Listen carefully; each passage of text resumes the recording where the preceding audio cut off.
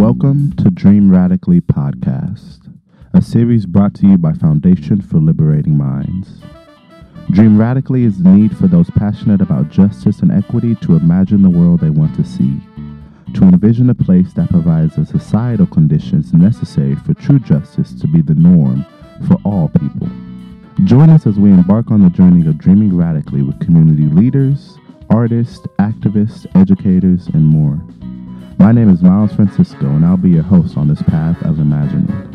Let's dream. Welcome to part 2 of our authentic masculinity conversation with Dr. Rodney Bates and Miles Kelly. I am super excited to jump into the rest of this conversation. We were so immersed into our conversation that we had to break this episode into 2 parts. So you're about to listen to that second part of that conversation with them. We continue our conversation around masculinity and the harms it often causes.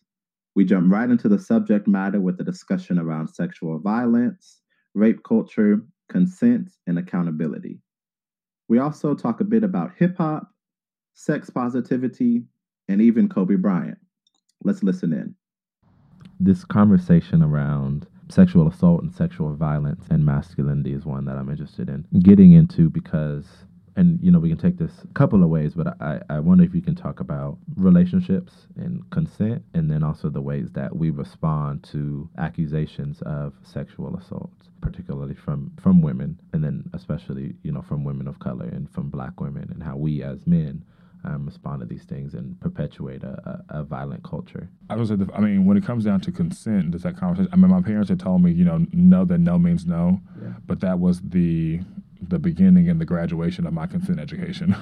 And so I got to OU's campus and was working with the GEC and went through Step and Speak Out. At that point, I was in my late 20s as a grad student. So I was so me, I'm really big on trying to make sure we're teaching what consent is, because a lot of people just do not have that knowledge base, and we don't actually really teach a lot of, particularly males and Black males, what consent means and at what point you might have consent from your partner, last night, but next Wednesday you don't have consent, and how you have to stop in the moment because you don't have the consent. So it is a very important topic, and a topic we have to talk about because we do not have enough education around consent particularly. And I would even, possibly go a step further, as, Black men or men in most cases are socialized to think about relationships very narrow, right? That really the predatory behavior before you meet the girl is in some ways conditioned to men, right? To, I'm going to put on this facade so I can get this, right? And so we don't really think about, how that also plays a part into consent. And we, in some ways, narrow consent to just a yes and no, right?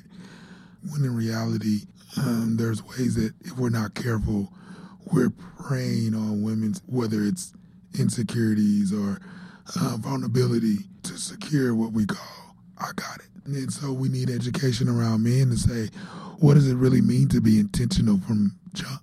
Because I think that part of the reason why there might be men who really are baffled that a woman would say that they've been sexually assaulted is because they don't understand intentionality. We've been really raised to read minds, right? Netflix and chill, right? Hey, I'm gonna come over and we just gonna talk. Right? There's never hey, here's the things that I would like for you. What do you want from me? How do we proceed forward? And I know it's well, that's not really out there. That's whack. Who's gonna have those conversations? But not having those conversations leads you into situations that you don't want to be in, right? And so intentional conversations, and I think that the more truthful that society could be in the beginning, this behavior of sexual assault will go down. And some of that, I think, also speaks to men's inability to be vulnerable. So you might say, I'm going to come over, we're going to talk, and you're thinking something completely different, and she has the partner has no complete concept whatsoever of what that means. So it's this inability to be able to be vulnerable and articulate what you feel, what you're thinking, and what you want from the start. That inability creates some of this. There's a great resource, and I think it was a TED Talk, and they were talking about the ways we talk about sex education which is pizza versus baseball game, which I thought was very useful. And it used, the analogy of baseball games and how we first base, second base, and it's very one-sided, competitive, whereas, pizza is more collaborative, right? What do you want on your pizza? I'm glad you asked. I like this. Oh, I like this too. Could we have that? More, if we could have more of a conversation about what we want on our pizza versus the unspoken rule about baseball, then I think particularly men, and there's a lot more, right? There's this socialization of how men violently think that of entitlement, right? That this is deserved, I deserve this ritual like college men, right? Like I'm in college and it's my right to run through as many women. Like we've got to look at all of that, unpack that, and go all the way back to teach our men that intentionality around what is respectable, what is understood, needs to be talked about. I mean, communication. And I just don't think that men want to be vulnerable, and they're taught not to be vulnerable. They're taught not to communicate, read minds, and doesn't help. So, men, if you're out there, be intentional. Would it hurt for you to ask this question? Hey, what would you like to do? That's a good start, right? I don't know what you want to do. Here's what I want to do, but I don't want to do that if these things don't make you comfortable. Well, I don't want to do that, but I want to do this. You know what? That's okay with me. I would like to do that too. Maybe when you're comfortable, we may do this down the road. So you're really intentional, right? Mm-hmm. You're saying I want to do this eventually, but if you're not ready, we won't do that. Let's do something that you're comfortable with. Mm-hmm. Whereas the predatory behavior is, let me see what she'll be okay with until it's not okay.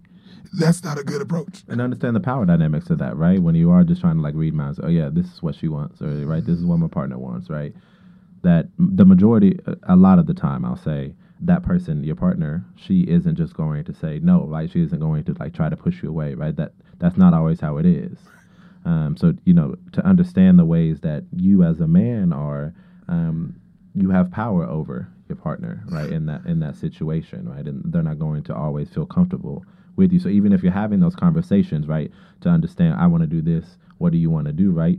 She may very well feel pressure to agree with you in that situation, right? So you need to make sure that you've created a safe and comfortable space where she can communicate her needs along with yours. Well, I think this is like probably a little off topic, but I remember when I was having the sex talk with my mom, I had it with my dad and my mom. And my mom was like, if you're talking to a woman, sex should be mutually beneficial. So you should enjoy it, and she also should enjoy it. And a lot of the narrative around sex, particularly for men, when we hear in hip-hop and in culture, it's beneficial solely for men.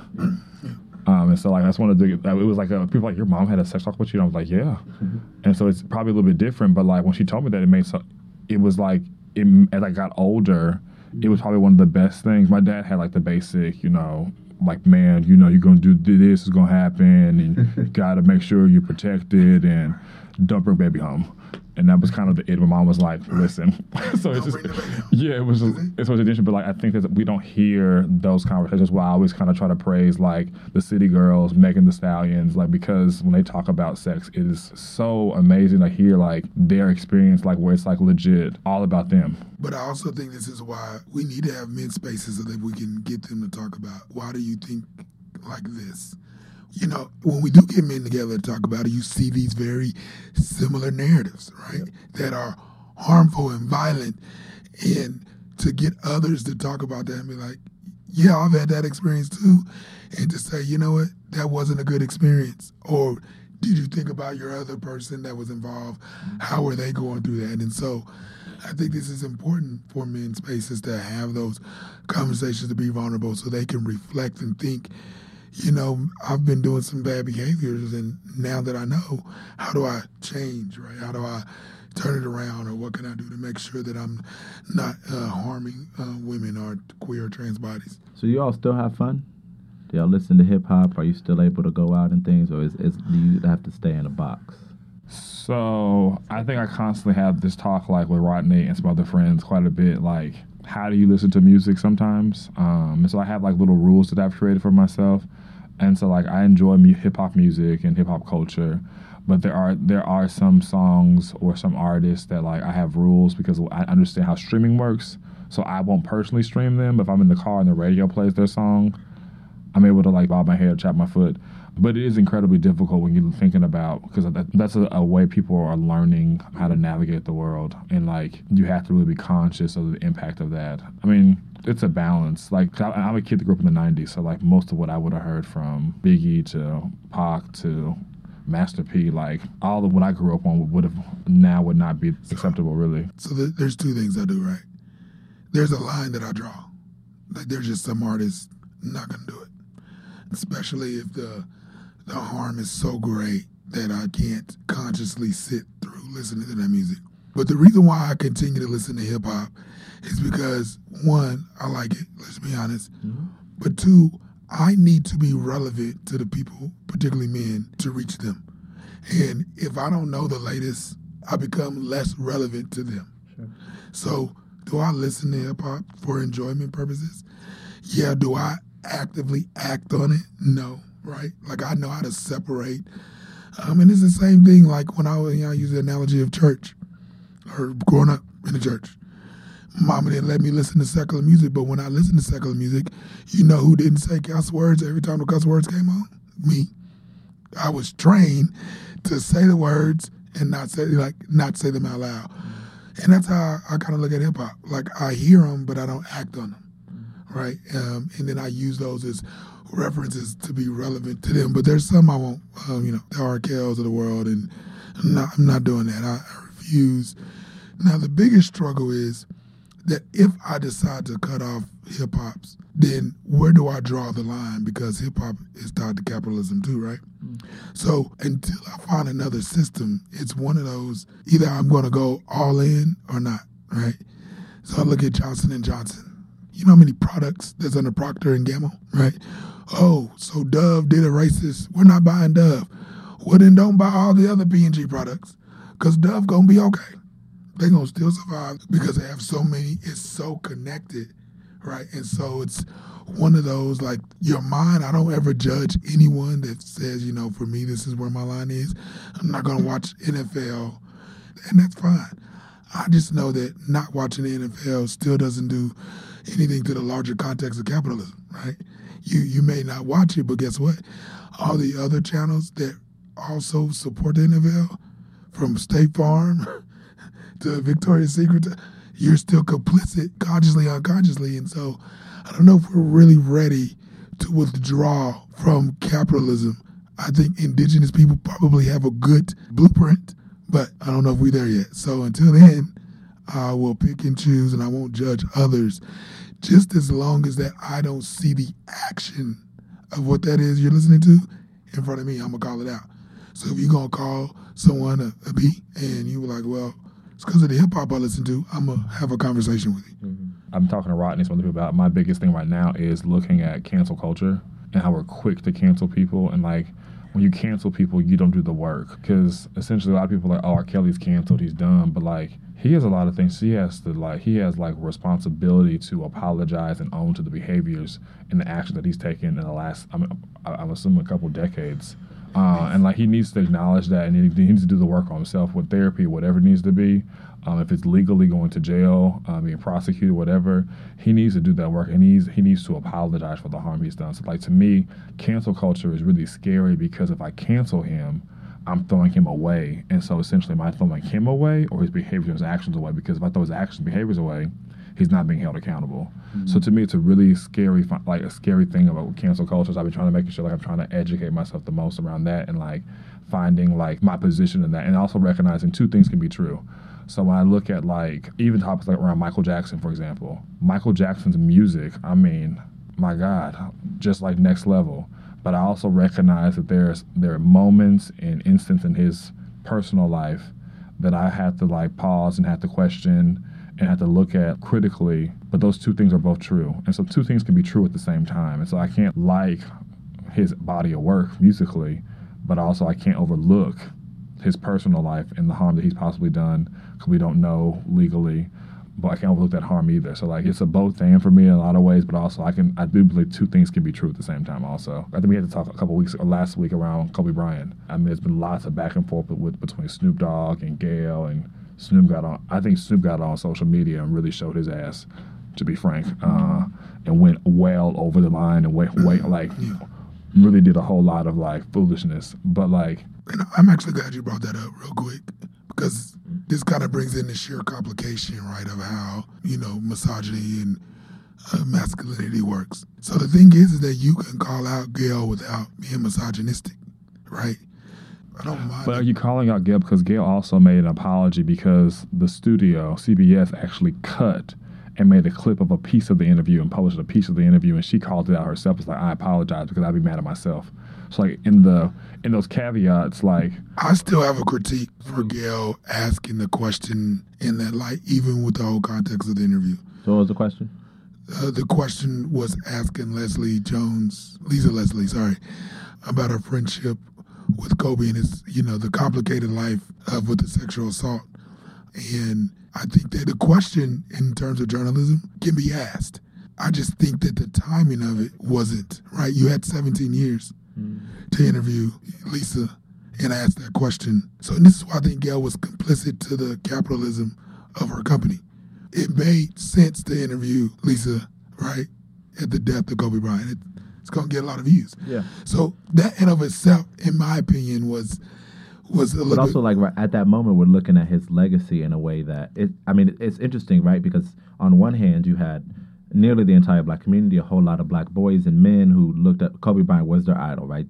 And that's really the only legacy. And I think particularly people my age who are, of the college ages at 18 to 24, in 2003 when, he had the sexual assault case, we're not remembering any of that, right? So for a lot of people our age, we've never even heard of it. But for people who aren't basketball fans, who could care less about sports, right, their only interface ever with Kobe Bryant, for people who are working in gender-based violence prevention or feminist or what have you, with Kobe Bryant was that 2003 court case, in the ways that his privilege as far as his manhood, but also his extreme wealth, got him out of that case, right? And there was no accountability for that and no real apology or anything like that.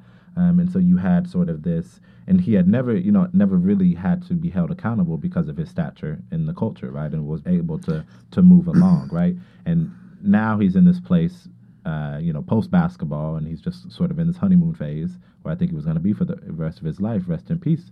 And we may not have ever dealt with sort of that 2003, right? And also how we deal with sexual assault in the black community.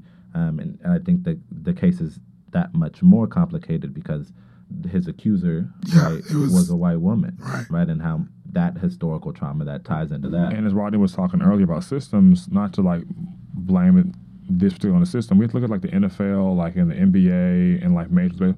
There are cultures around like those spaces where like my dad has friends that played in the NBA, and they were like, when I would leave the stadium, go to the hotel, like they'd be ushering women in. Like there's cultures that we have to make sure we're aware of also and stop that as well, because like I'm not saying what Kobe did, like he was like it was handed to him, but there also were cultures where we're implicit in like creating an atmosphere for these things to happen, either intentionally or unintentionally, that are problematic as well, that need to be addressed. Because there is a culture, I think, particularly around the NFL, NBA, of like girls and women being around that we need to be aware of also, like that creates an atmosphere where harm can be done to women. No, there's no way that there could ever be a no from, towards an NBA player, right? Well, and again, I vividly remember, I was a little bit, I'm older than you all. Yeah. So I had the context of like, yo, Kobe's wrong, right? Whether he got away with it or not. And so I even grew up like... I always thought he didn't get away with it. I thought that she refused to like testify. So in my mind... And he paid her off. Yeah, they settled out of court. So I was like, I always kind of knew that was the admission of guilt by paying her off. I was like, we'll go to court and then you do what you got to do, like, because you did the action. But my critique is I would rather have the conversation have been, the argument around Kobe alive saying, I've dealt with that. Why are we bringing it up? Versus, now we have. It feels wrong, right? Sure. We don't have a like the idea like he dealt with, and he could have had opportunity to have like a second act basically, and like be able to do the work and acknowledge that he did harm and all those things. And it's very likely that if he was still alive and anybody had ever brought that up, that the entire culture would have come out, as in black culture would have come out. Why are you bringing this up? This happened 17 years ago, right? But it's the lesser of two evils, right? Know. I'd rather have that come out than him not able to not really defend himself. But the not necessarily complication, but then here we see Gail being, obliterated, Yep. because, again, I don't agree that she should ask it, but in ways in which black women are violently drugged, right?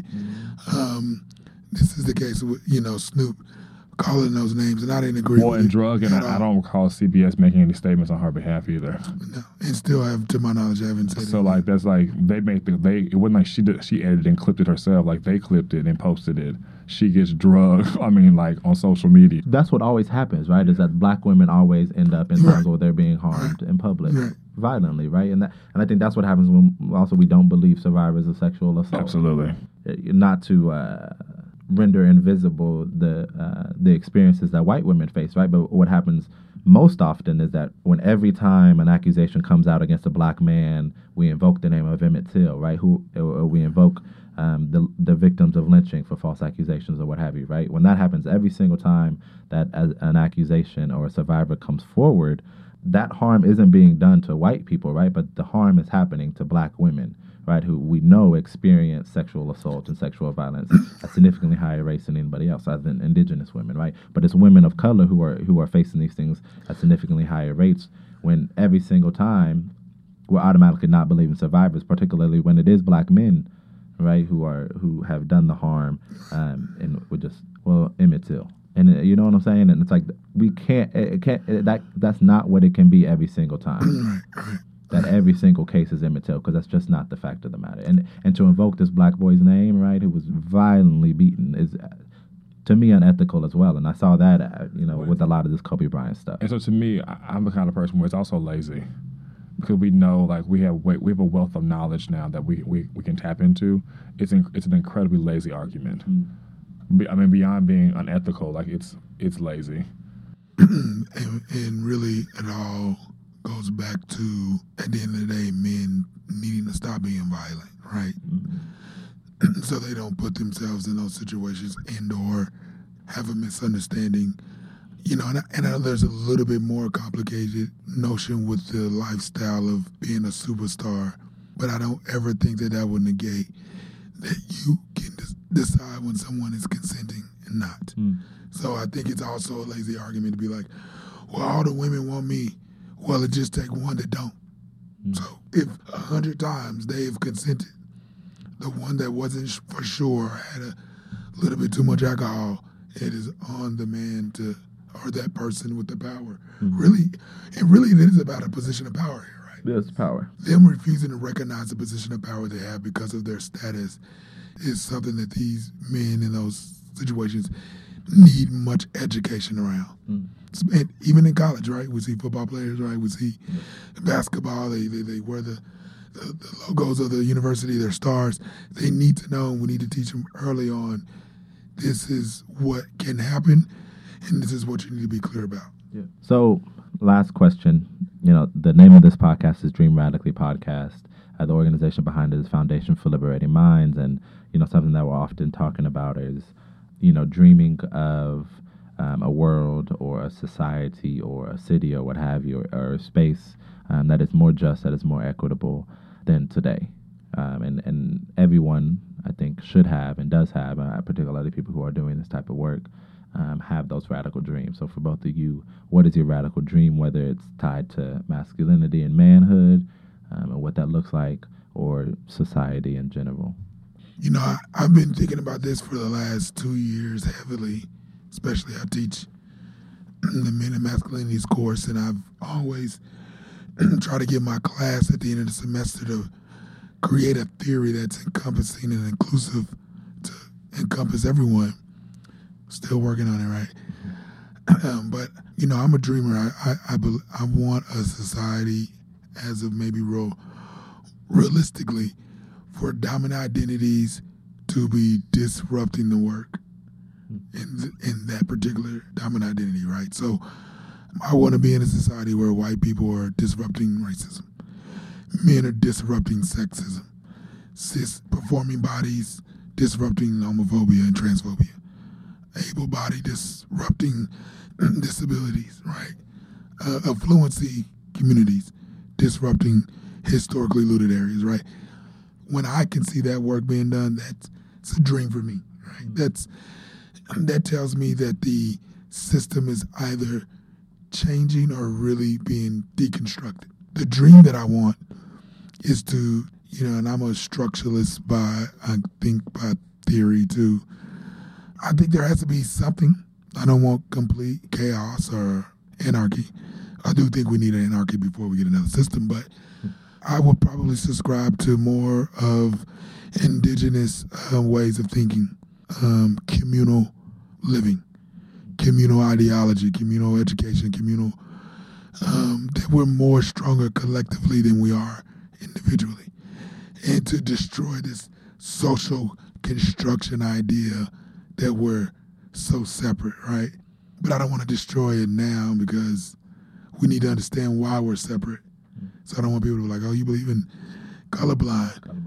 If we were to truly get there in its true sense, yes, but we are far away from that. So don't leave here thinking the podcast, Rodney believes in colorblind. No. But ideally a system where we're so communal that we don't have to have a social construction to explain the differences. I think mine revolves around education. And so one of the things I talk about a lot in the work that I do is like, how do we make education beneficial? So like for me, like if the halls of academia here at OU's campus are teaching this information and like preparing graduates to go out into the world, how does education make sense for the East Side of Oklahoma City? How does it make sense in communities of color across this state and across the country? So how do you make it opportunities to connect education to the people, so we're providing the same resource without having to pay multi-$1,000s, whether it's to the institution or to student loan debt to be here. And the other part is for me, particularly just like continuing the research. I think the biggest like eye-opening thing for me was this idea of being oppressed and I could also be an oppressor. And like that is the most challenging thing to wrap your head around, because I think we as people of color, particularly as a black man, you think that, because I'm black, that's my dominant identity. Like I'm oppressed, like I don't have power, I don't have privilege. But like understanding male privilege and teaching that there is a male privilege is probably one of the biggest things I want. I think we can figure out male privilege and understand like what that means and how that looks and how it operates for men of color, how it operates for white men. It'll help us navigate some of that. I think like system work and understanding systems and how they operate and systems of oppression particularly will be really important to get us towards radical change, but also liberation work and understand like the connectedness and liberation work. So like for me, like I always tell people, I was talking to I think it was at a conference and they asked, if you support Black Lives Matter, raise your hand. So everyone raised their hand.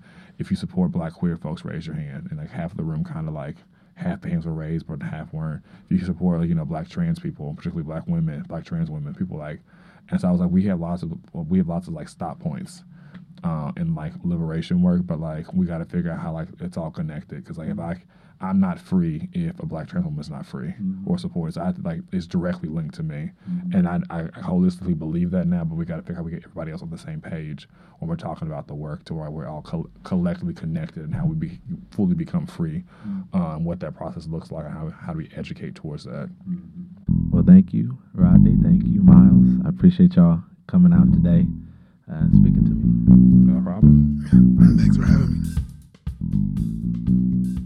So I want to again thank Dr. Rodney Bates and Miles Kelly for joining us for this incredibly important conversation. We got to have these conversations, y'all, and we got to do this work. And by we, I'm, of course, referring to cisgender men. This conversation is just beginning, and it's long overdue. It's going to take all of us as men to begin to examine these things and do better by our communities, by society, and by ourselves for the betterment of all of us. We can be better, we can do better, but we can no longer allow this entire burden to be placed on women, on queer people, and on trans people. It's time to step up, men. Thank you for listening to Dream Radically podcast presented by Foundation for Liberating Minds. Like and subscribe to this series wherever you get your podcasts. Check out the work of FLM at Foundation for Liberating Minds on all social media platforms or on our website at foundationforliberatingminds.org. Special thanks to the Third Space in Norman, Oklahoma for providing the beautiful space to record this podcast. Be well, and may tomorrow bring us closer to our radical dreams.